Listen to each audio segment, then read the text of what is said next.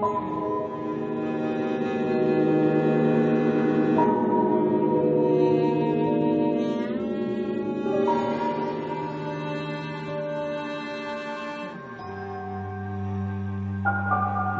to the Walkie Talkie Podcast. I'm Ryan. And I'm Matt. And we are going to talkie some walkies. We are talking walkies in a very belated way. Both of us have not recently watched Season 8, Episode 8, How It's Gotta Be. Although I did just watch it again for the first time since it aired. And but I don't, Matt, you haven't seen it. No, since. I haven't.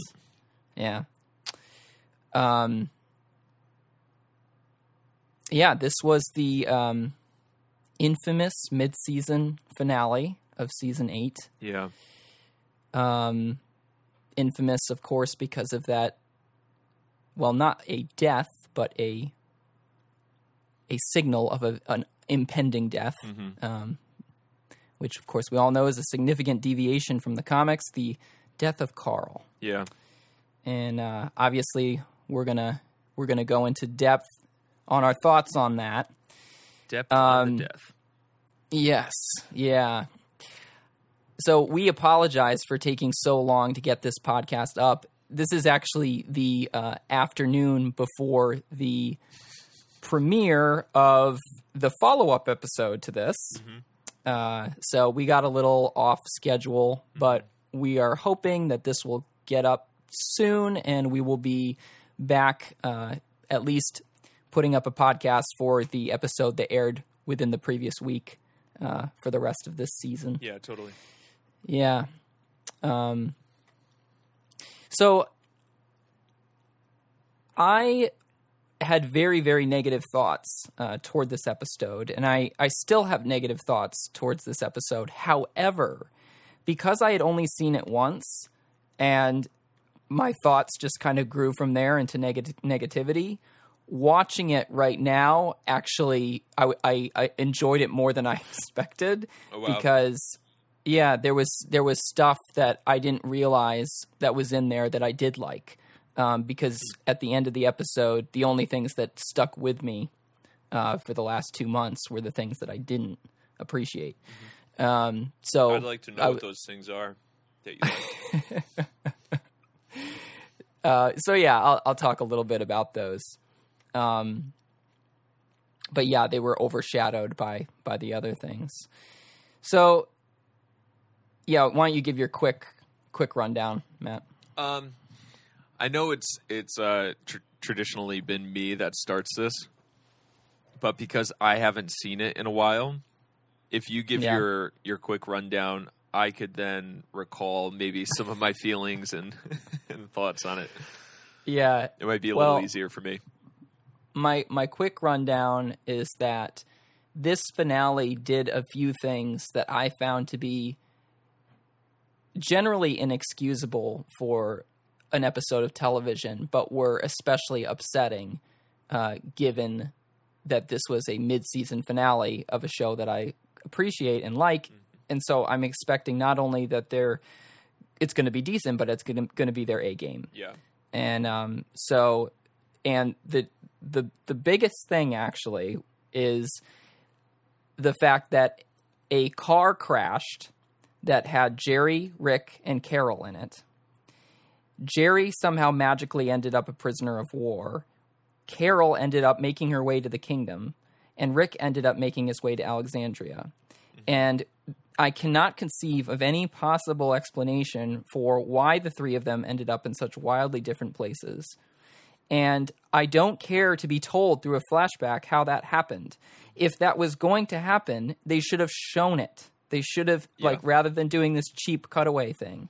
And you know, the problems that we've expressed over the course of this season about not having any sense of place, not knowing what the distance is between Hilltop and Alexandria and the kingdom and the sanctuary, that is, to me, is like a microcosm representation of the absurdity of this. Yeah. You know, and take that also with the fact that the car that crashed, it just happened to be going to the sanctuary at just the right time to pick up Rick. I don't know why they were going there, you know. So that for me was a real big problem. And then the death of Carl, or you know, finding out that he's going to die, that was the other thing that I didn't like, and I'm sure we'll get into that more. But yeah, those two things. I honestly can't even remember any other details about this exactly. episode. So these are the things that stood out, right? Yeah. So these were the two major sins for me of this episode, and they're the things that stuck with me.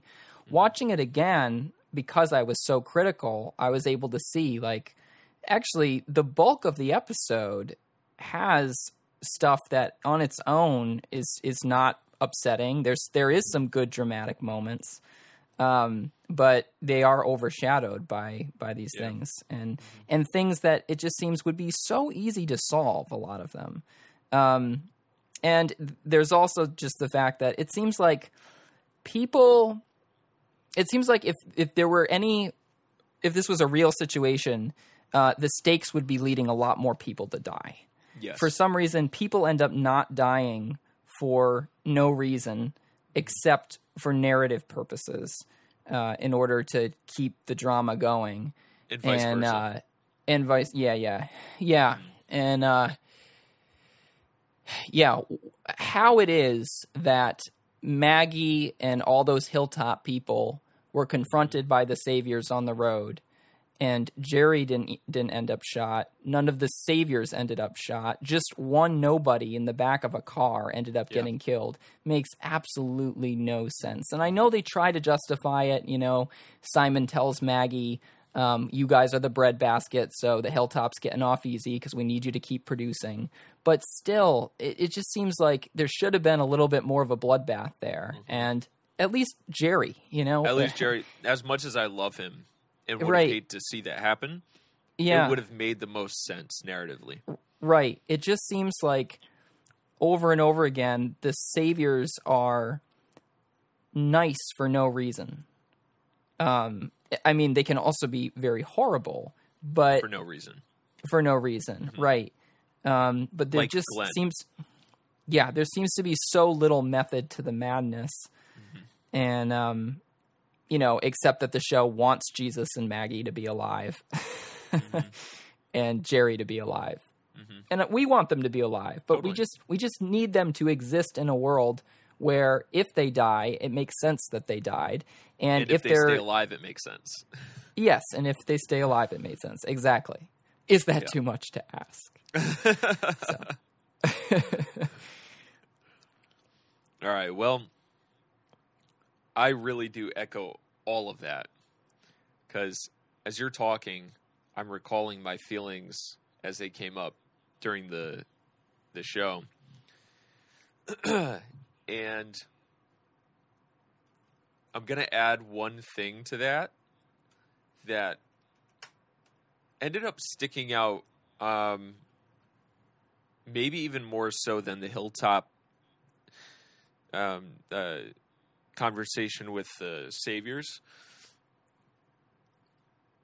When Rick is confronted by Negan in the house, they have this fight that seemed very realistic as it was happening.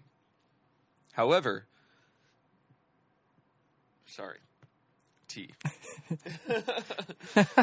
Little heartburn going on here or something.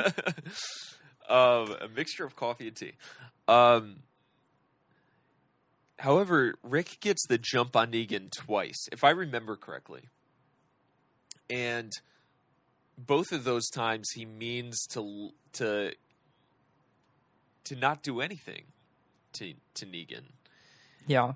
Not capture him, not clock him out, not kill him. And then he ends up falling out the window and runs away. Okay, I'm glad you did bring this up. Yeah. And he has a gun. Yes. Yeah. Negan doesn't. Rick has a gun, falls out of a window, so they're divided by a barrier, like a clear barrier. To which, Yes. sure, Negan can duck behind the window, but Rick has the time to draw his weapon and shoot Negan in that moment. Yeah. But he decides to run. Yes. Yeah. So Yeah. that was something that stuck out. Similar to Daryl and Rick's shenanigans on the road there, with the Saviors, this moment of the fight between Negan and Rick is like both the worst and the best part of the episode. Yeah. Because it's scrappy. It's like, it's intense. It's gritty. It's, when I was watching it again, I forgot how intense it was and how most of it I like. But there's just this absurdity to it because there's no reason for one of them not to end up dead after that. And the fact that Rick gets a hold of Lucille and he uses the wrong end. I know. And he hits him in the face, no less. I mean, this could be over if he had used the other end. Yep. And he would have had more leverage. Yes. And the fact that Rick gets thrown out of a window and he doesn't even have a scratch on him. He gets thrown out the window. I don't know how a man throws another man out a window and doesn't go out the window himself with him. Right. Like Rick just like flies out like he's propelled by ropes or something. Ironically. Yeah. And then Rick lands and then like without even like a grunt, he just gets up and like runs away. Scrappy is the best way I've ever heard it put. That was a scrappy escape. Scrappy Escape, band name. Yeah. That's a good band name. It's so weird. And, you know, this coupled with the many, many times that Negan has been on the end of a gun and has not ended up dead makes it so that, presuming there is ever a moment where Negan dies, it's not going to have the power that it should have. This is something that makes me really sad because I do think that you can execute a great story that kind of plays out as the good versus evil conflict with a horrible person whose horribleness is emphasized repeatedly over and over again, who suppresses everyone under his boot, and then in a like final glorious moment, he is triumphed over and destroyed. Like you can write a great story that is that basic story. It's been done many times, and The Walking Dead, I feel like, had a great opportunity to do it. But when you have your villain in so many opportunities where he should have been killed, like it makes it seem like what possible dramatic scenario could that final death moment be? You know, like I'm envisioning Negan like walking out with all of his lieutenants, you know, by his side, and you know the hordes of zombies, like I don't know, you know, flanking him or something like that, and then he like, what are we going to have, like a gladiator moment or something like that, where like now it's the time for the real showdown? It's not going to feel real. It's going to feel contrived. It's going to feel silly. It's going to be like, why didn't Carl just shoot him when he came out of the truck? I think ultimately because they're not going to kill Negan. Yeah. But I agree with you. And I'd add on to that they had an opportunity with Negan that it would have been really great for them to take. And it's actually something that I think about a lot with the Batman films, if I'm honest. I always see Batman as the villain of the villain rather than the protagonist. To me, Batman represents the shadows. He represents this ghostly demonic figure that even the bad guys tremble, you know, when he comes into an alleyway. And that's always been conveyed in the comics. He's like this kind of non-supernatural, supernatural creature, right? But in the movies, he's always very much like a mortal presence. You know, he's a person, and he has a job, and he has a company, and he has a butler, and he puts on this ridiculous costume and goes out at night and saves people. Okay, well, it's kind of silly, but I get it. But if you made it more like he was mysterious and dark and confused and troubled. The fact that he puts on a costume, it now becomes even more sinister, and he wears this mask that, you know, the people that he fights, they look at and they're confused. Like there's this person in a bat costume that was wearing all black, and he lingers in the shadows with white eyes, and he comes out and like takes me out, and I don't know where I'm going now. You know, I've been knocked out, and I wake up hung by a rope over a bridge. You know what I mean? Like it's this like very menacing good guy approach. I think the opposite could have been done with Negan, where they have all these, like you said, they have all these lieutenants that they could have utilized, and they did utilize, but I don't think they utilized them well enough. They had all these lieutenants that they could have utilized to carry out the Negan thing. I think when Negan was first brought into the show, he was such a menacing idea because he was just an idea. Yeah. All these lieutenants constantly said, "We are Negan." And when, you know, when the Saviors were trying to escape the clutch of the Saviors in that episode where they're trying to bring Maggie to the hilltop and Glenn dies, they never see Negan, but you feel Negan. Right. Throughout that whole thing. And the feeling of Negan makes you sweat. Yeah. Kind of like that Batman thing. Then when you do see Negan, it's such a great payoff because he lives up to what you felt this whole time. Now, when you see him, all of our people are at his knees. Yeah. And they're at his mercy. Right. That's big. Yeah. Now, moving forward, instead of leaning into that, they use Negan as this kind of comical, sort of jokey villain. He now becomes way more touchable.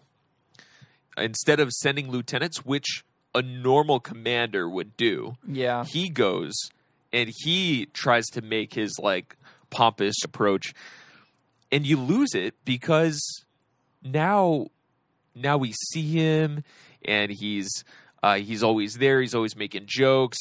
People hit him. You know, people take shots at him. Like you said, the Rosita shot him and he blocked it by chance. Right. You know, now he's not. Now he's touchable. Now he can die, and he just doesn't for nonsensical reasons. Right. Yeah. No, I agree that Negan is more powerful in our minds when we see him less, and he has no business, given the amount of power that he has, floating around from place to place. Right. And being in positions where he's on the end of an opponent's gun. Like, that just shouldn't happen. He should be, like, behind multiple walls in the center of the heart of the sanctuary. And be giving out his orders from there. And sure, he can terrorize the sanctuary a little bit and like occasionally be brought out to wreak some havoc, but should be very sparingly and intentional. For somebody to come to the wall of the sanctuary with guns and for him to just walk out is it not only is that nonsensical, but it makes him less formidable. So I very much agree with you there. Yeah. Well, why don't we talk about Carl's death? Let's do it. And then we can move into talking to maybe about some of the things that stood out less, but might still be significant. I have a request. Yeah. Why don't we talk about Carl's death and perhaps even just skip all the little things and go straight into like what this means for The Walking Dead. And then the showrunner's promotion as well. Yes. Maybe even like sideways demotion. Yeah. Right. So I think that would be an interesting conversation. Yeah. I talked about this a little bit in our last podcast, cryptically, since we're trying not to give too many spoilers. Yeah. But I'll flesh it out a little bit more now. When Carl died, when we found out that he had been bit, I can't even remember what my internal reaction was.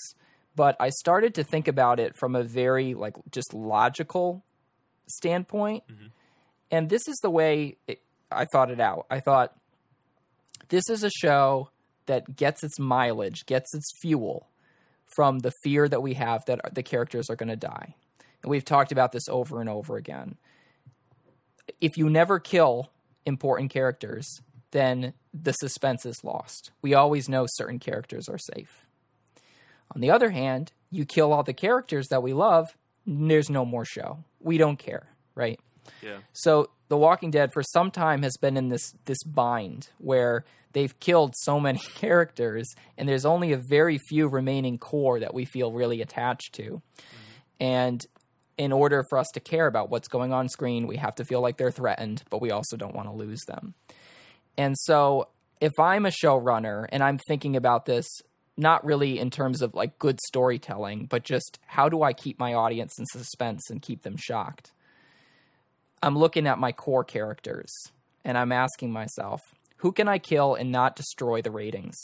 So I know that last time we killed Glenn and our ratings took a big dive, a big one. And I'm not saying that that's all because Glenn was killed, but I think we would be kidding ourselves if that's not a significant factor. Yeah. People felt like some aspect of the soul of the show was lost and they just didn't care as much. Yep. You can't do it to Daryl. You can't do it to Rick. Carol and Maggie, you don't want to do it to either. The thing about Carl is he's incredibly important, but very few people will be like, oh, Carl's my favorite character. People watch and they know Carl has an important role to play, especially in regard to his relationship to Rick. Mm-hmm. But he is not people's favorite character. People don't tune in because they're like, I wonder what Carl's going to do this week. And so I think it was a cheap way of keeping people in suspense. Oh my gosh, they killed Carl. I can't believe they killed Carl. But without hopefully taking more of a ratings dive. That's my guess. Okay. What they're thinking. Yeah.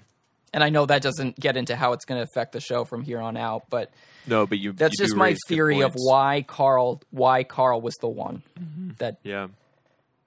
My feeling was, I don't know, maybe it worked on me.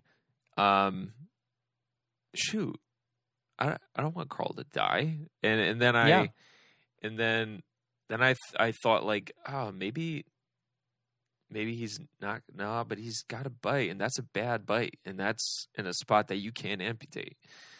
So I was immediately like, well, this is it for Carl, and I was really upset. Mm-hmm. Not to say that I don't like Carl, but I mean, not to say that I like Carl, but it worked. Yeah. What I was most upset about was how they did it. If they had planned on killing Carl, let's say they had planned on killing Carl this whole first season, like this whole beginning half of this season, they had the opportunity to flesh out his motivations much more eloquently. Carl, for the past, I don't know, 3 or 4 seasons, he's just been kind of this nebulous thing that doesn't really have much going on. And he's wishy-washy in the sense that there's moments where he feels that he seems very like angsty and will shoot anyone at any time. And then there's moments where he feels like very gracious. Mm-hmm. You even see this in this season with Negan, and you see it with just the ideals in general. And again, this goes back to the past couple seasons where, you know, you'll see Carl go out and just go on this like hunting spree where he needs to get his angst out. So I have a problem fundamentally with how they developed his character to get to the point where they want him at right now, which is this kind of springboard motivation for Rick to have grace towards Negan, right? So we're going to use Carl and Carl's weird, contrived sense of morality to give Lincoln a reason to let Negan go, right?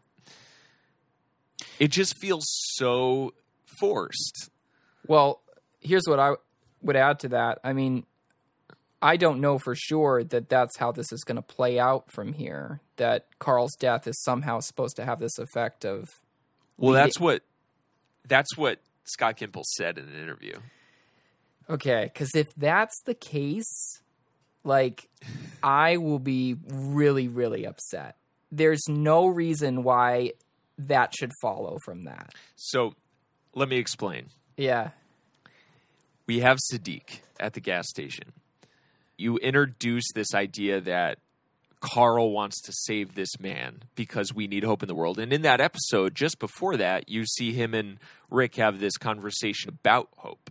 Mm-hmm. And at that moment when I was watching that episode, I was like, Carl, what are you talking about? Where do you get off talking about this? Because right. this seems coming out of left field. Again, problem with character development. And then Siddiq comes in.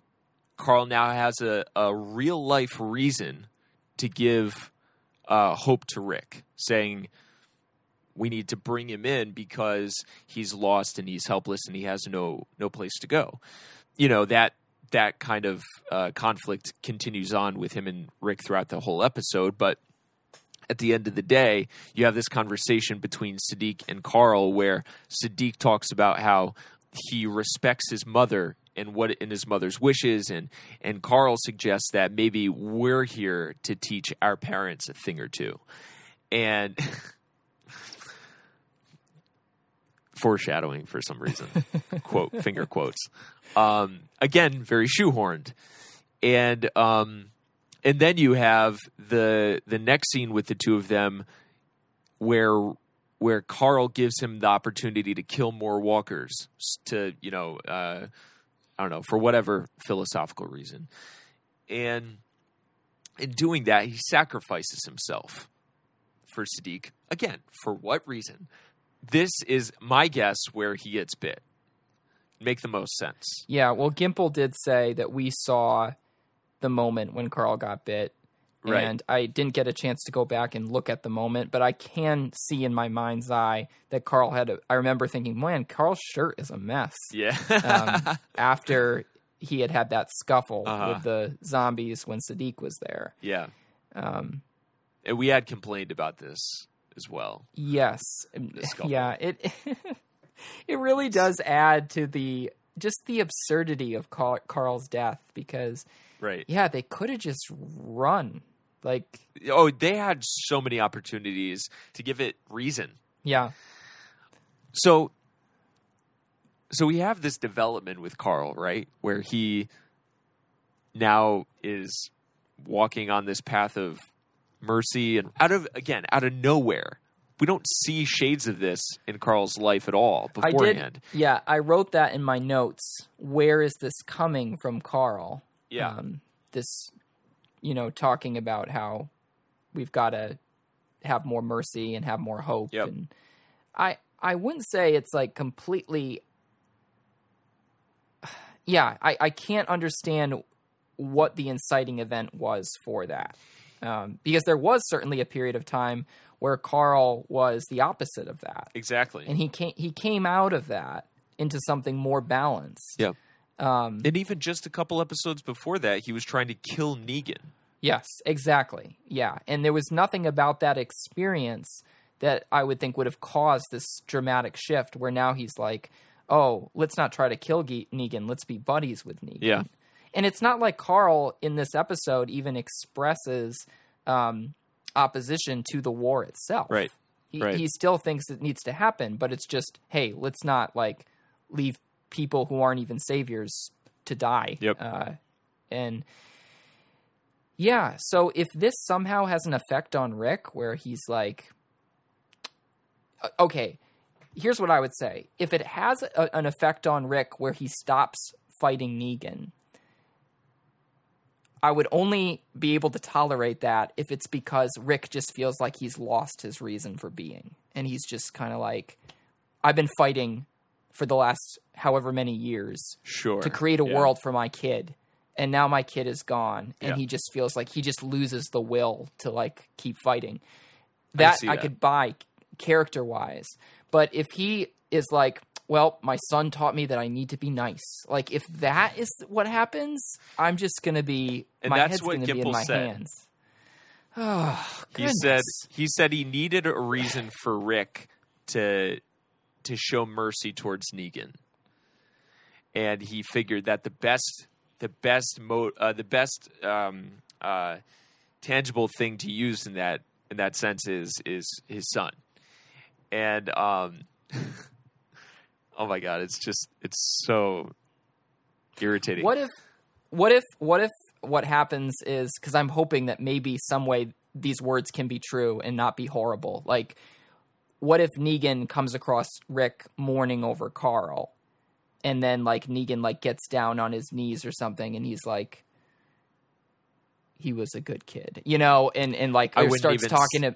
I would never buy that from Negan, because he doesn't care about Rick. He doesn't care about the Alexandrians. He doesn't care about giving up his regime. I mean, he cares about giving up his regime.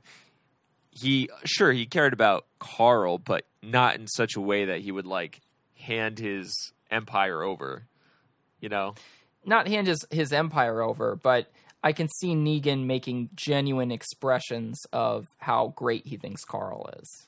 Yeah, I could, and actually being genuinely sad that Carl is dead. Yeah, but that wouldn't change things for Rick.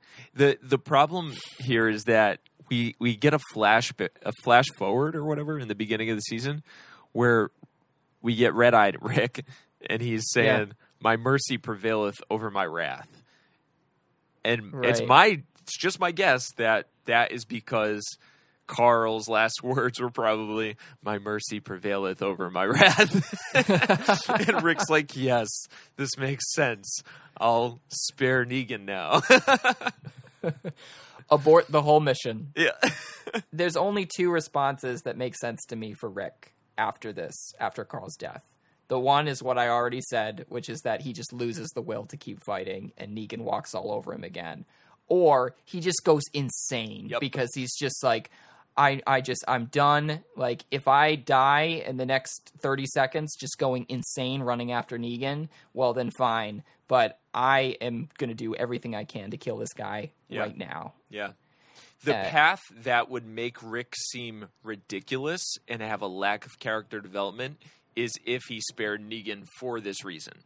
Yeah. And that's the same reasoning that gave the writers initiative to change Carl's path in the way that they did and make it like, look, again, Carl is and has been this whole show wishy-washy, but never has he sat into a position where his philosophies were so fleshed out so quickly. I don't know. I just think that all of this seems a little convenient. Yeah. Yeah. Well, it does feel convenient. And that's why I feel like this wasn't something that was planned super far in advance. I'm sure they knew it was going to happen from the start of the 8th season.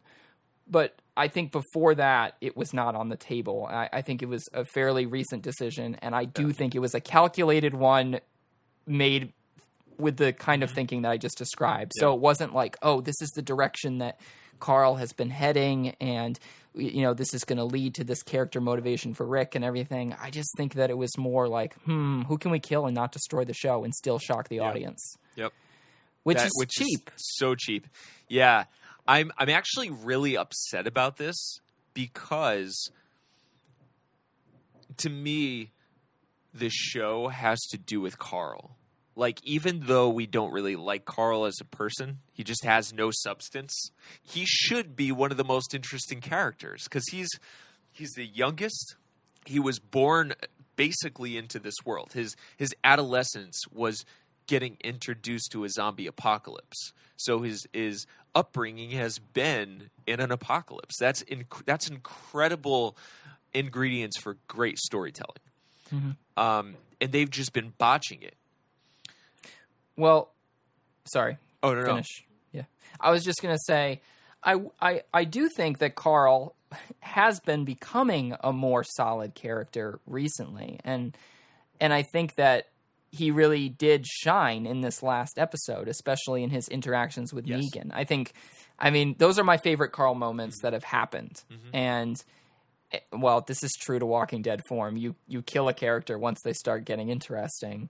You know, Carl, I mean, when a kid is really young, it's hard for them to be a very fleshed out character. And this actor has grown up on this show, Yeah. and I do feel like he is finally really starting to come into his own, and there was potential there for him to grow into a more interesting character. And there is something really cool about watching somebody grow up on a show and seeing, you know, what they become. And you know, he only needed to be on for a few more years before he was really a full-fledged adult. Yeah. And now we're not going to see that, Yeah. which I think It's is very sad. And it's just like, for me, when they killed Beth. Beth was window dressing for a long time. She didn't do anything. She finally started to develop as a character, which added something interesting to the show. And then they killed her, which is just in a completely senseless way that had nothing to do with moving the story forward. Yeah. And there's several times that the show has definitely done this. And I think they're making really poor choices about when blood gets spilled and why. I agree. So I am just really disappointed in this choice to kill Carl. I mean, if they wanted me to feel sad, it did work. That I think that last shot of the episode where it keeps zooming out and, you know, Rick and Michonne's reaction, wordless reaction to seeing the bite, and then, you know, the zooming out in the sewer was a powerful moment, as it should be. Yeah. But I don't think that having that moment of, oh, wow, is going to be worth whatever happens from here, and what is lost in terms of you've spent years with this character building something here, and we were finally getting to a point where it was starting to pay off a little bit and could have paid off more, and then, you know, just axe it. Well, it goes back to the fact that Carl is really what the story's about. Kirkman said that so many times that this story is Carl's story. He's Rick's son. Carl is Rick's legacy. Yeah. And legacy is more important than the patriarch in some senses. If they stick to killing Carl, they're going to have their work cut out for them, because a lot of the stories coming up are this, like you said, this is where Carl starts coming into his own, and that's true too in the comics. He is a pivotal part of the upcoming stories, and really, there's a massive missed opportunity here, because eventually, like you said, Carl's going to grow up into an adult. You're not going to keep Andrew Lincoln around forever. Just not going to. But you could keep Carl for a long time. And if you got to the point where you're going to lose Andrew Lincoln, you pass it on to Carl. You've developed this character to a point where we love it. Like, how many times in so many different TV shows have we felt like in the beginning of the series, you're like, this character, whatever. And then by the end, you're like, oh my God, I would die for this character. You know? Even in The Office, you know, where it's just all ridiculousness and caricatures of people. They earn it. And in a show that's so grounded in realism and in a fantastical world, they haven't even given us that with one of their most pivotal centerpieces of a character. And I think they really are losing their grip. If they're making choices like this based off of ratings, they're really losing their grip. They're making reactionary choices, and it's just going to show that, like, all of the feelings about the writers being a problem or the dialogue being a problem, it's just adding fuel to that fire. Let alone Carl or Andrew Lincoln not staying around forever, this show is not going to have much of a shelf life. Right. What this show definitely does not need right now, especially in the midst of its ratings dive, is something that makes the entire previous 7 years feel futile. Yeah. And we had that with Lost. Well, a lot of people felt that with Lost. that is what killing Carl is, because like you said, he is the legacy. He is one of the driving forces that has kept Rick committed to survival for so long, is he's doing so much of what he's doing for his son. Yeah. And it's I mean, just the fact that we've kept losing people from the core cast over all this time has led to this sense of futility. You know, at the end, if Rick's the only one standing, well, he was the only one there in the beginning in the hospital room. You know, it's sort of like just bringing things full circle, but it's like, man, I did all this work and I only saved myself. I don't think that's a good way to go. You know, we want to see some more people make it than just that. Yeah, I feel like the writers have such a disrespect for the show, whereas the true fans of the show really do care. And they have such a reverence for the show that it almost feels like when you see someone that has a lot of money and they spend money on cars and stuff like that, and you yourself don't have that kind of asset, you don't necessarily feel jealous, but you're like, do you even know what you have? Yeah. You don't even respect what you have. And that's a judgment. but I feel that way about the writers, like, or at least the showrunner. Do you even know what you are doing with these characters? Like we as non-professionals and as fans have more of a respect and more of a care than the showrunner. It can feel like that. Yeah, that's a problem. That's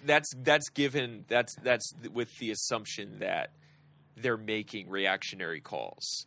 You know, that they're saying, let's kill Carl because our ratings are diving or something like that.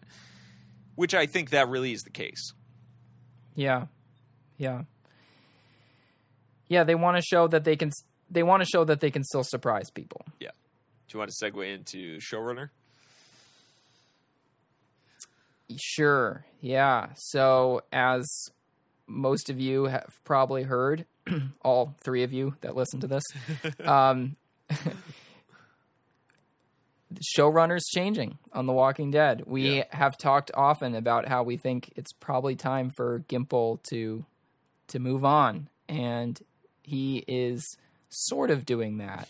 He's supposedly been given a promotion where he's like in charge of all things Walking Dead, whatever that means. Whatever that means. I don't know. But a woman named Angela Kang has been made the showrunner. And I saw a list of the episodes that she's done, and I like some of them, and I don't like some of them. It's a mix. I didn't look at the episodes. What were the ones that you didn't like? Honestly, I would have to see the list in front of me to know for sure. I mean, she has been the primary writer on some stuff from season 8 and 7. Oh, she was the primary writer on The Cell, which I think is one of the most boring episodes of The Walking Dead that has ever happened. That was the one where Daryl was just like listening to that song and eating dog food. Oh my God. But she had some good ones in there too. Like one of my favorite character episodes is the Daryl and Beth one where they burn down the house. And she was the one that did that one. Oh, okay. Yeah, I liked that episode. So, and she also was the one that did Thank You, which was the season 6 episode where Glenn fake died. That episode itself, I think, is one of the best episodes from that season. That's the one where he fake died and Nicholas died, right? Nicholas kept saying thank you. Nicholas said thank you once. Oh, he said it once? Oh, for some reason in my head it was like, why are you saying thank you so much? But like I just remember that episode as probably being the last time in The Walking Dead that I felt the most sense of like chaos. I'm trying to remember the details. Like the Glenn thing was the biggest moment in the episode, but the whole episode was like off the wall. Yeah. It was crazy. So she's got some quieter character episodes, and she has some more like chaotic, action-packed episodes. And of course, who knows how much of her writing is related to what Gimple wanted. And, you know. That's true. So when she is untethered from his show running and she's the one giving directions to the writers, we might have a completely different take on things. Does she have any credits outside of The Walking Dead, though? She has one, and I hadn't heard of it, but the person that was writing the article that I read called it the short-lived but superb series or something like that. Something that he felt very positive about. But I mean, at this point, it really feels like new blood is essential. Yeah, what I would have loved to have heard was this person who is not attached to AMC or The Walking Dead in any way is now coming in. Yeah, to take it over. That would have seriously lit a fire in me. I would have been in a good way. Yeah, you know. What would have been amazing if it was Noah Hawley? Who's that? Fargo and Legion. Oh, yeah. 2 shows that I love. Those shows are incredible. Yeah. Yeah. Well, we'll see what happens. But she's in a awkward position because she's like has this tremendous responsibility now to try and right a ship, and when it's a ship that's as big as The Walking Dead, you know, it's hard to correct course. Yeah, because you can't just undo everything that's happened before. Yep. So yeah, I do wonder. Who's to say that she doesn't, feel good about what Gimple's already done, the groundwork? She might, but I feel like I can't imagine that Gimple was just like, oh, I think I'll stop working on the show. Mm-hmm. Like, it seems to me that somebody who had more authority was like, look, something's going wrong here. We need to try something different. And if that were the case, they must have seen something different in this woman. If they don't, the network didn't want more of Gimple because that was their concern, obviously. Yeah. So that makes me hopeful. Yeah, I think it's also important to note that Gimple is still show running the back half of the season. Yes, yeah. This is not till season 9. Right. Which is interesting because are they even confirmed for season 9? Yes. They are. Yeah, they are. Although, and this leads to another piece of news which you may have heard. Did you hear any other Walking Dead news that ruffled your feathers? No. Because there's another piece of news, and I don't... How recent? It's a little, like, within the last week, 2 weeks. No. So there is a cast member whose contract ran out at the end of season 8, and they have not been able to negotiate with this person to make a deal. And this person has just signed on to be in a pilot for an ABC show. I've read that it's possible that the pilot could get picked up and still this person could be involved in Walking Dead's shooting schedule. But I don't know. It seems iffy. They haven't been able to come to an agreement with this person. Whoa. It just goes to show you the lack of goodwill. Well, you mean like that somebody would be asking for more money, or? I mean, yeah, like at the end of the day, you're gonna, as an actor, you wanna work and you want to make what you're worth. Right. But you're also not gonna keep people with goodwill if your goodwill is running out. You're not gonna be able to say, hey, Daryl Dixon, do you want to stay on the show with the same price tag that we've been, giving you from day one, or that you've been giving us from day one? Yeah, that's all right. If it was a great show, maybe. Yeah. Do you want to know who it is? Oh, they told it's confirmed?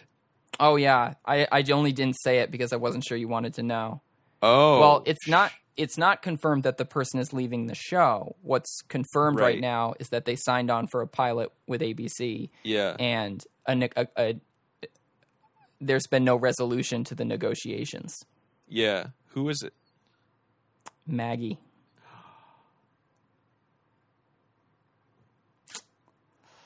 So talk about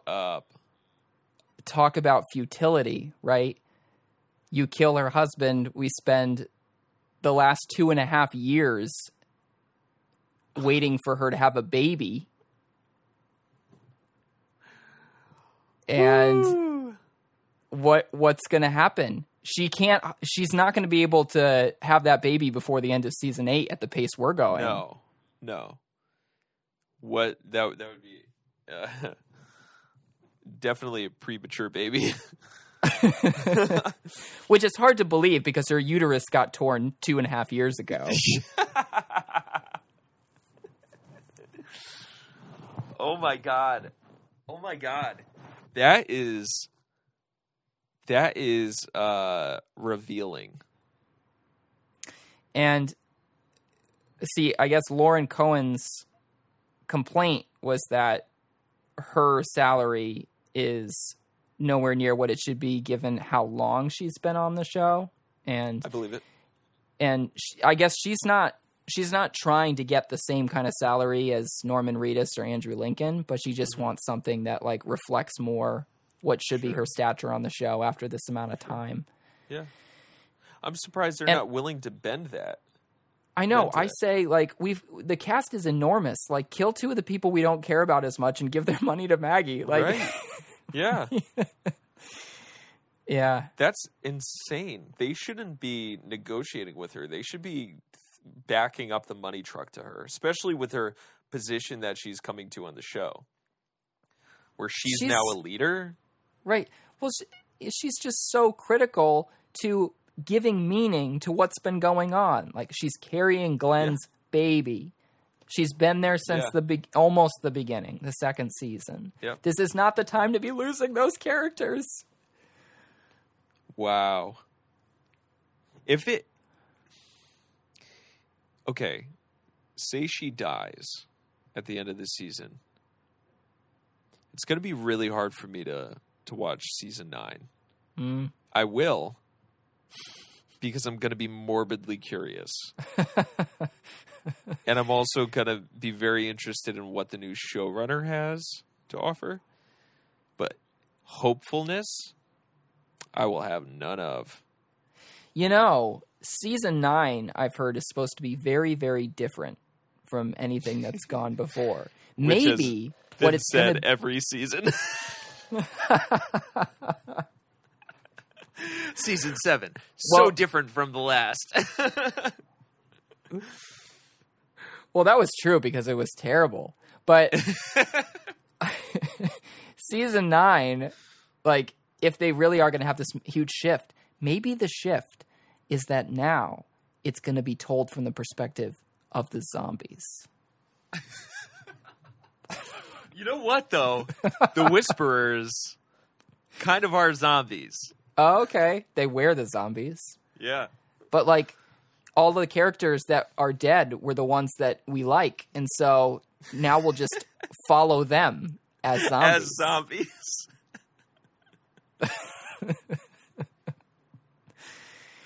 And it'll be like, uh-oh, another piece of me rotted today.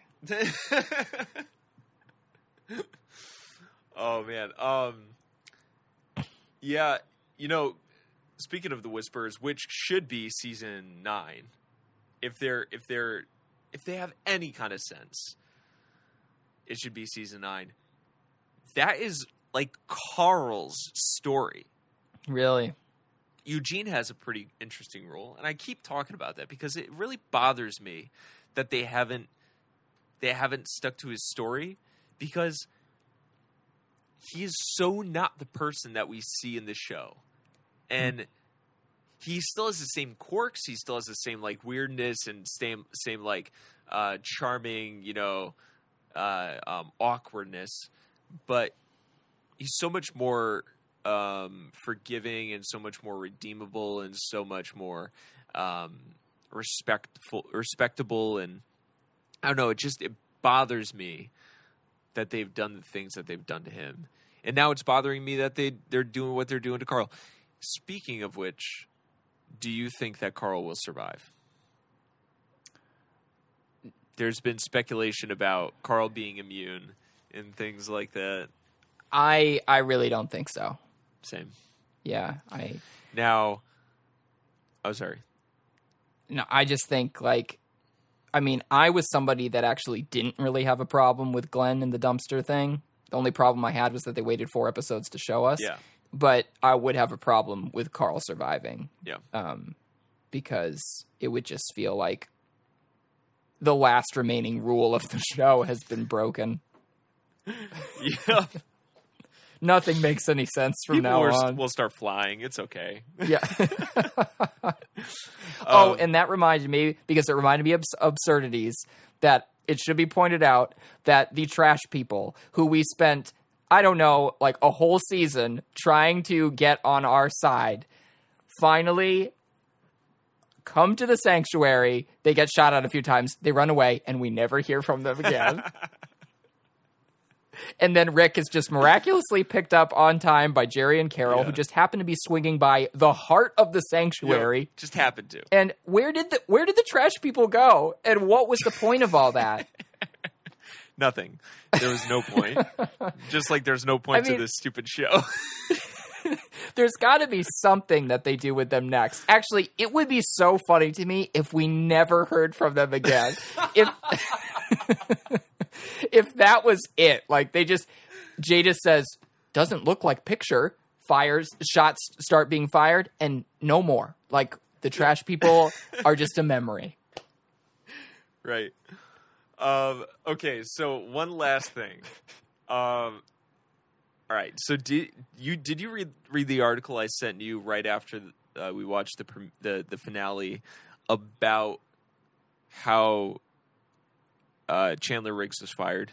Yes, yeah. You did. Okay, so if anyone is listening,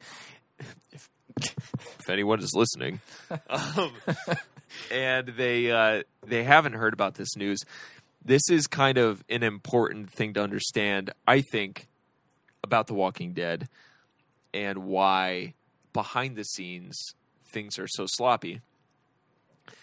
Evidently, Chandler Riggs bought a house just blocks away, or at least, neighborhoods away from where they shoot the show, so he could live there and also simultaneously go to school, and it could all be within the same vicinity. Now, Chandler Riggs, if he knew that he was getting fired, could have bought a house in LA, could have bought a house in any other place where he's, going to be pursuing his career or whatever.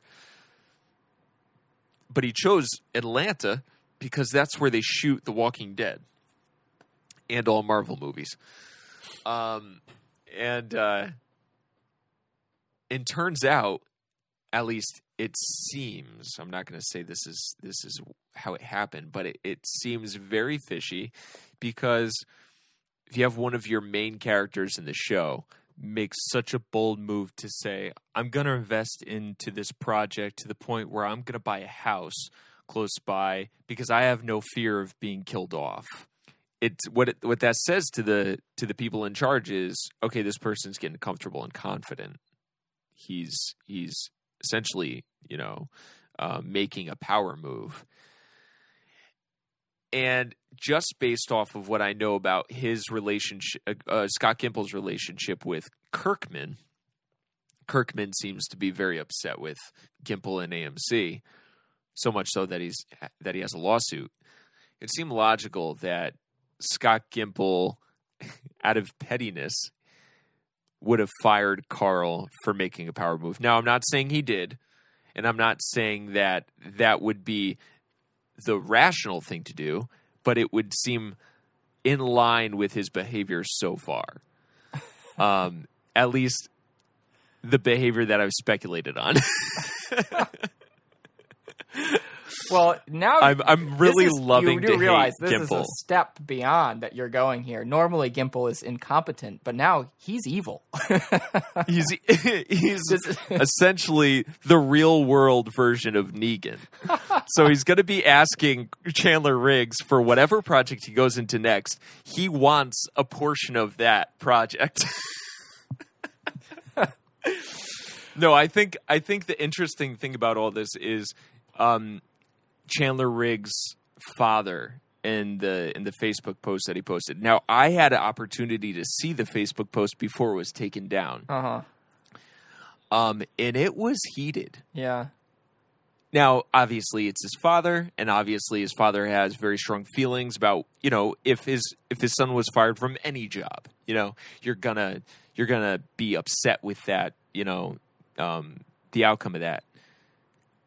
But he also referenced, my son bought a house in the city where we're shooting because he believed that he was going to be on this show for a long time, which he had a right to believe that. Yeah. Because in the comics, that's how it goes. Right. And the show's basically about him. Yeah. Mm-hmm. I was just going to say, I remember distinctly that when Beth died, the actress was on Talking Dead, said that she was not expecting to die and that she had recently bought a house in Georgia. So, oh my God.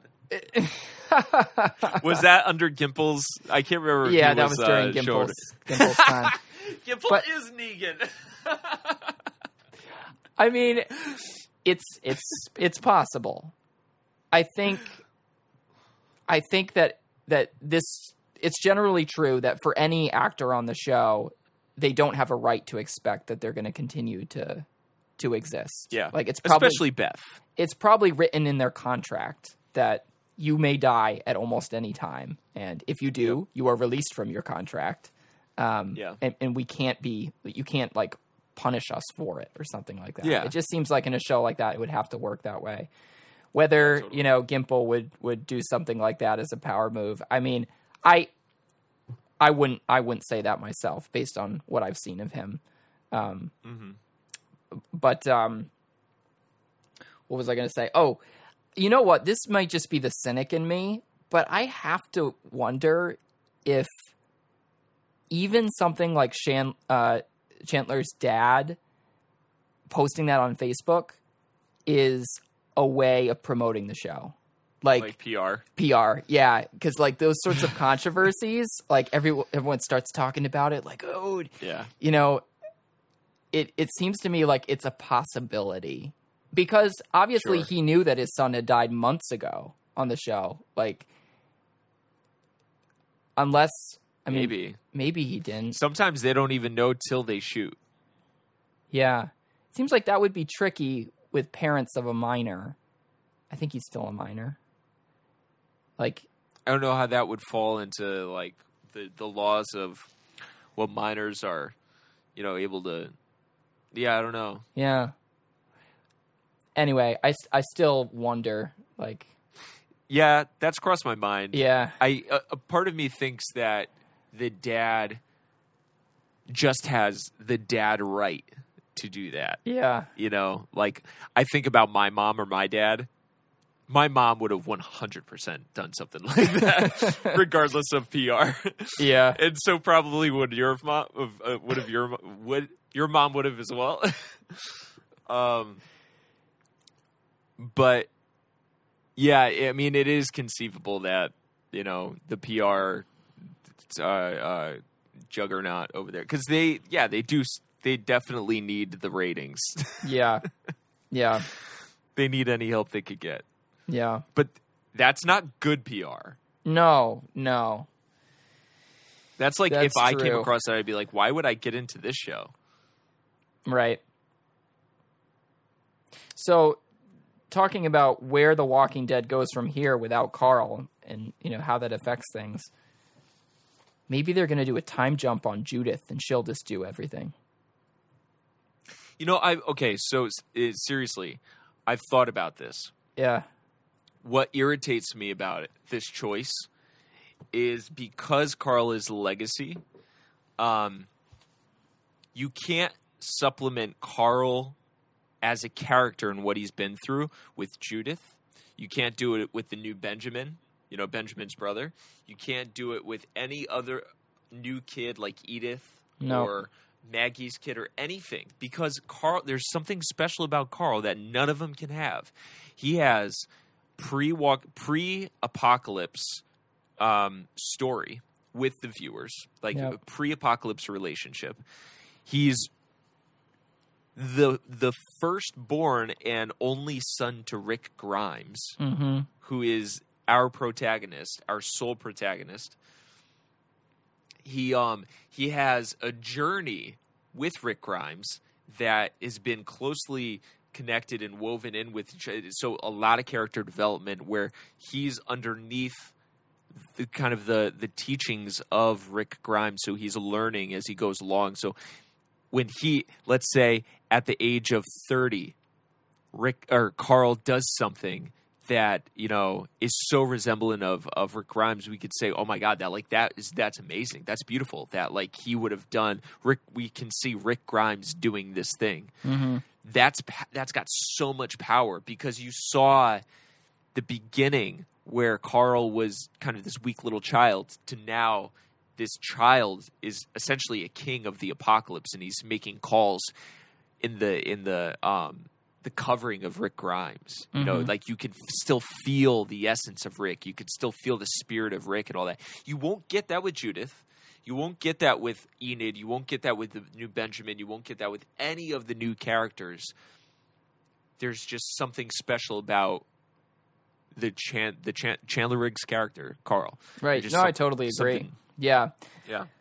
Yeah, I was just joking about Judith with a time jump, right, because like she seemed to undergo one rather suddenly, and then maybe the next one will be like 13 years.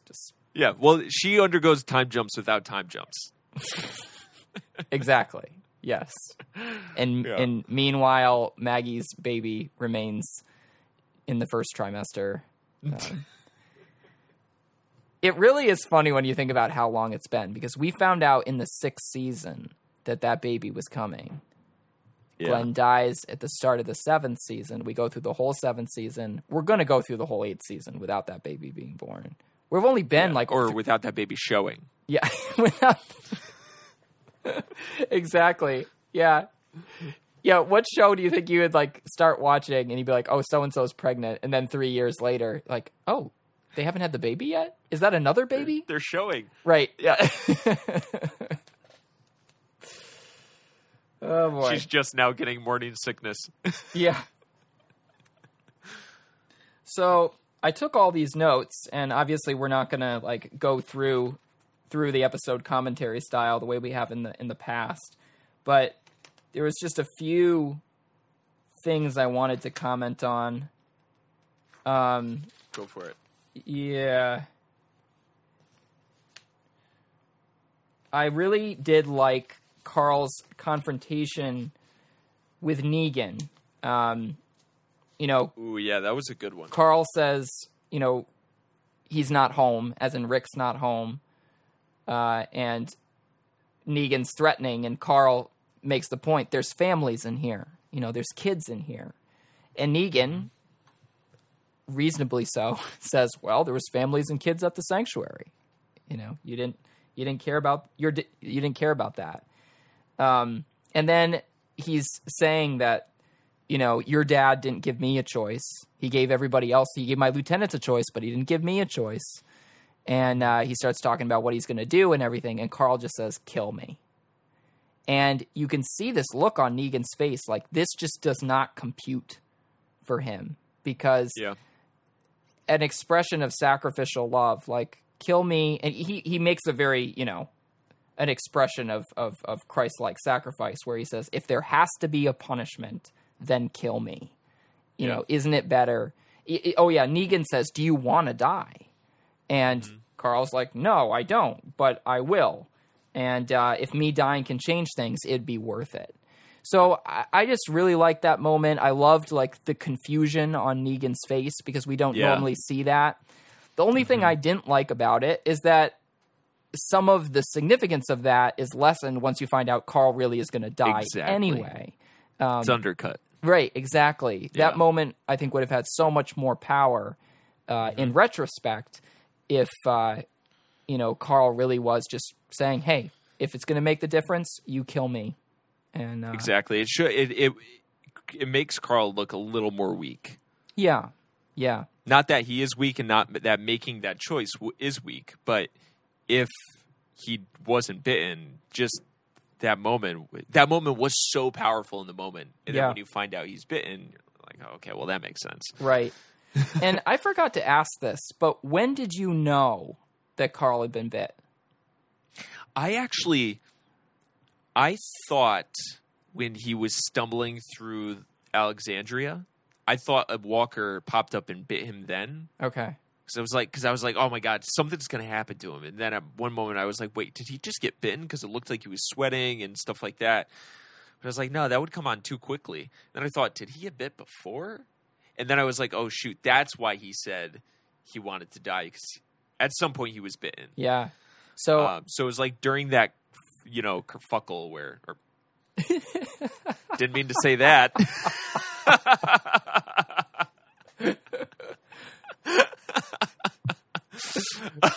Put the explicit rating on this podcast.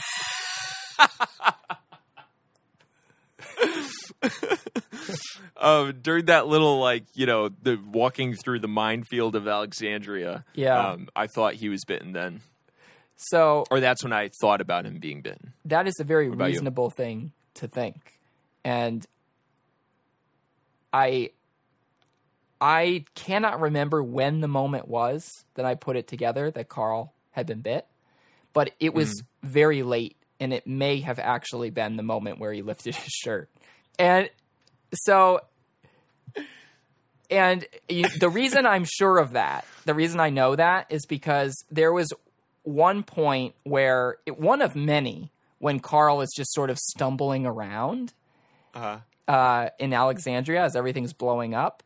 And when that happened, like the third time, and I hadn't put it together that they're trying to tell us that he's been bit and he's got a fever, I was like, oh, good grief. Like, can we just move on here? Like, there's stuff I want to see. Like, is this supposed to be, like, dramatic or something? Like, it is dramatic that stuff's blowing up, but why is Carl limping around like some sort of, did he hurt his leg? Drunkard falling or off something the top? like that. Like, he looks so weird. Like, why is this happening? And then I thought, how dense am I? Like, he's sitting there alone in one scene, just writing a letter, like... Yeah. He's offering himself to die. Like, the writing was on the wall. It was very clear. Sure. But I still didn't pick up when he was stumbling around what was going on. I just thought it was I think there's a reason, though. Okay. Because we're not conditioned to think that Carl would die. Yeah, that's or true. get bitten. Yeah. And so in those moments, like, any other reasoning makes more sense than him getting bit. Yeah.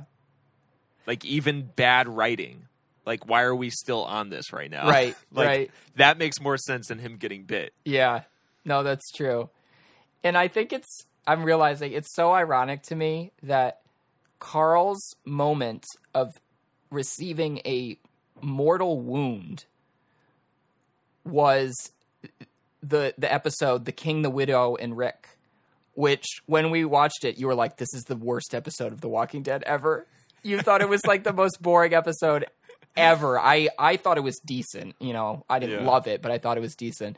But like, something so momentous happened in that episode, but when we watched it, you were like, nothing happened in this episode.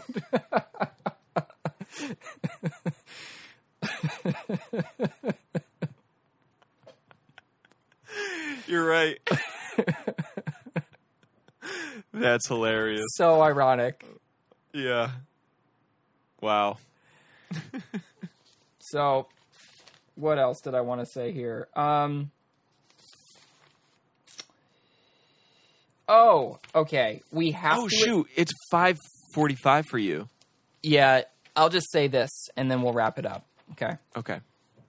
We have to acknowledge that Eugene finally did something right. I can't even remember Eugene in this episode.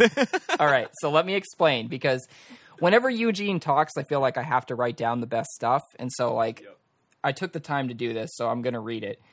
So Eugene can't sleep, and he's lying there. He's tossing and turning. He turns on the light. He drinks some of his alcohol. He turns off the light. He turns the light back on. He's like whimpering to himself. He is having his dark night of the soul here, you know, and he finally gets up in the middle of the night. He goes to the room where Gabriel is and the doctor. He wakes up the doctor, and then he tells Gabriel, like, I'm going to acquiesce to your request. The request basically to help him and the doctor get back to Hilltop so that the doctor can deliver Maggie and Glenn's baby. And I thought it was nice the way Eugene said, to deliver Maggie and Glenn's baby, you know. Yeah. So he says that the guard is no longer at the north gate, and the doctor is like, you killed him? And he says that no, the guard is OOC, which I think means out of commission. Yeah. And he says his cough was compromised. He's currently riding a porcelain bus with laxative and melted sugar-free gum-induced diarrhea. And this is my favorite part. In fact, unless he was fleet of foot, he may very well be catastrophically crapping his khakis right now.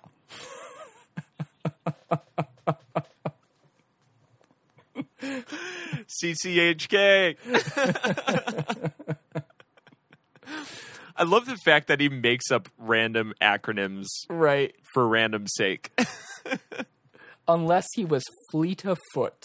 That's such a funny phrase to me. And then Gabriel is like, why? Because of course, the last time he saw Eugene, that was when he like had his angry moment and just said, you know, I will not comply. And Eugene just says, I plan on sleeping tonight. He cannot sleep. And Gabriel tries to get him to come, and he says that no, he won't be doing that. He doesn't make it clear why, but he just says he won't be doing that.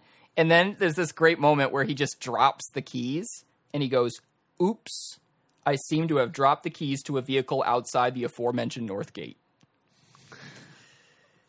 And I don't remember any of this. No, this is big. This is a big moment. And then I liked this to follow up our conversation in the last podcast about objective truth and morality.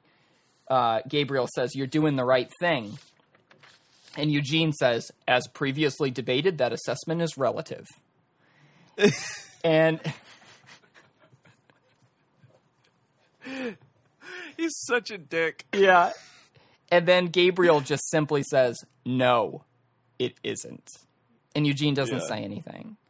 And of course it isn't if he can't sleep, and that's why he's doing it. You know, the only thing that's making him do it is his conscience. And so I just thought that was a nice way of like bringing most of what we talked about in the last episode to some sort of resolution. And I am interested to see what's going to happen with Eugene from here. Yep. And I'm glad he finally did something right.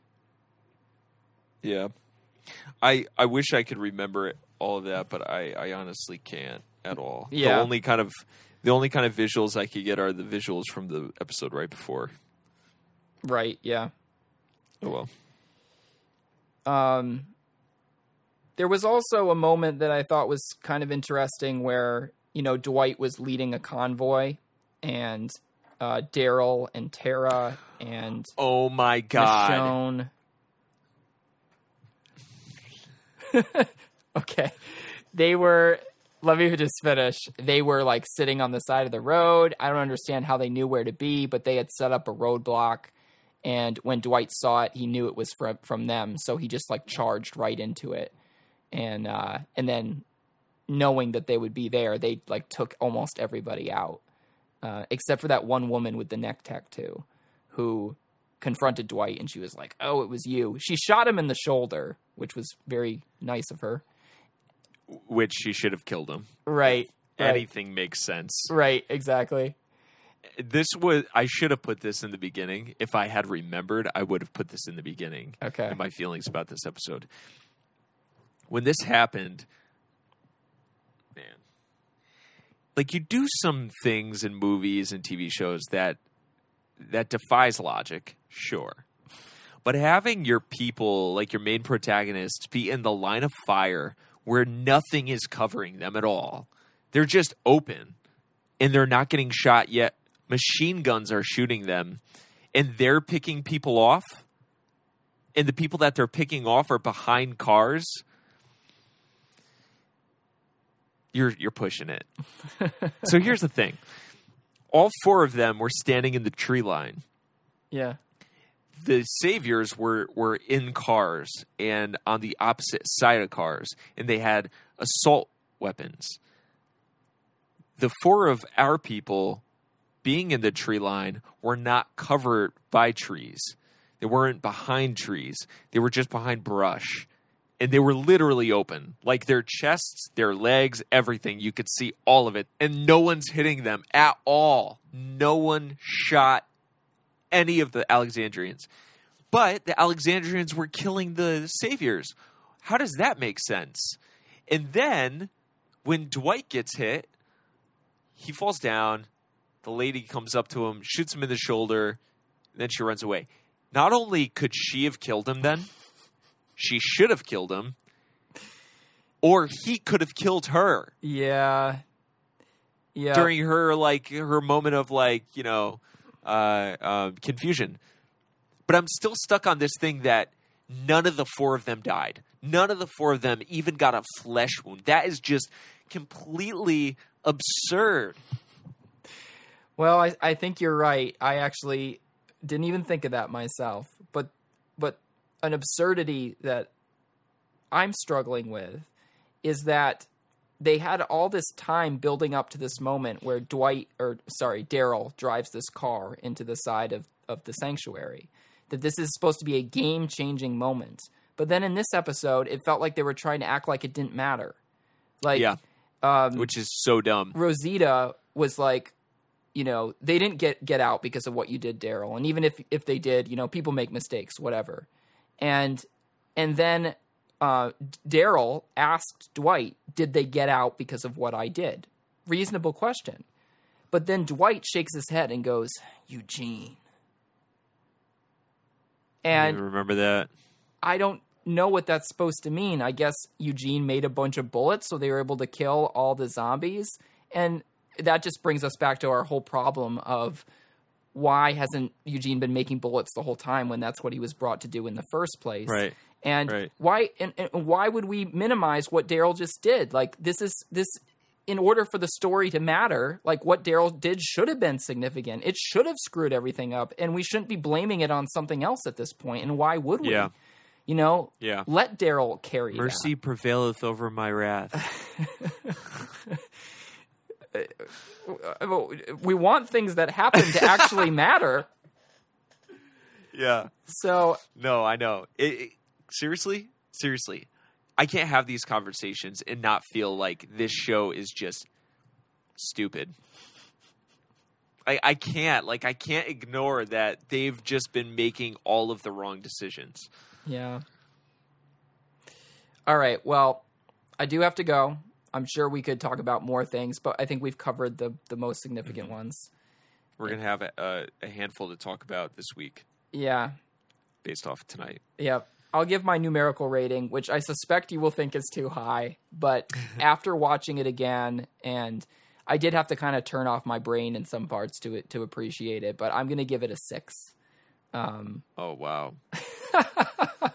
I felt like the things that bothered me the most are things we've talked about, and we didn't get a lot of time to focus on them, but there were some good character moments and some good action moments. Like there's a moment in the episode where Michonne is just like storming around through Alexandria, and then all of a sudden the Savior starts to like make fun of her, and she just goes off on him, and like that was cool. Even though the fight between Negan and Rick was ultimately pointless, it itself was like, I was into it when it was happening. Then there's other stuff too, but yeah, I mean, I'm giving it a 6. Maybe that's too generous, but yeah, that's my rating.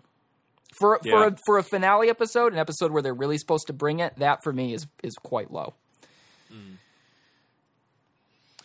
Now, because I haven't seen it, in a while. I can't give a fair rating, Yeah. but what I can recall about the episode, there are way too many bad things for me to go north of 5. Yeah. Okay. That being said, there were some great beats, like you had mentioned, but those great beats didn't mean enough to me to bring it over the edge. I think my favorite part of the episode, the thing that stuck out to me the most, maybe your Eugene moment, or yeah, I think you feel the same way about this moment as well, was the conversation between Chandler and Jeffrey Dean, or Carl and Negan. Yeah. That moment had such weight to it, and it was such a beautiful moment. I love seeing Negan in this light because I think there's moments or shades of redeemable qualities to him. Mm-hmm. I think they could do it better. They haven't, so I'm going to take what I could get. So, based off of what I can remember about the episode, I'm going to give it a 3. Still higher than the King, the Widow, and Rick. Yeah. It was really, really, really bad. Again, maybe the only thing I enjoyed about this episode was that moment between Negan and Carl. So, yeah. Yeah. I mean, it's a shame because the episode did have moments where I felt like real dread. When Negan first showed up at the gate and he was talking on the megaphone and, everyone actually didn't feel dread then. See, I did. I definitely did. Because he's been doing it so much. Yeah. And nothing happens when he does. So I'm like, oh, whatever, he's back. Well, I mean, the dread did pay off to some extent. Alexandria is no more. Yeah. That is a game-changing thing, and I welcome it. But that seems so small. Like, when it happened, I was like, oh, Carl, why are you limping? And then, everything's like burning around him. I'm not even thinking of Alexandria. Yeah. Because just nothing mattered. Well, I guess they could just go to the hilltop because it's like right down the street. Or states away. Who knows? Well, who knows? Yeah. Oh, other funny moment. When Maggie comes back to the hilltop after the encounter with Simon, and Gregory is in the pen there, and he's like, "Oh, let me out of there." He's asking to be let out, and Maggie is just like, "Shut up."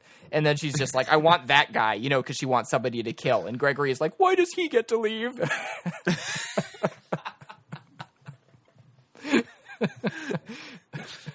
Yeah, Gregory, there's something about him that makes me want him to stay around. Just for those kinds of things.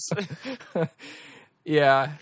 Like, him being demoted the way that he was almost better than him dying. Yeah. Yeah. Yeah, no. Because now we get to keep him and laugh. He's an element of the show that I think is working right now. Yeah, same. Because he's just such a perfect coward character. Yeah, it's like they framed him after Scott Gimple or something. I don't know.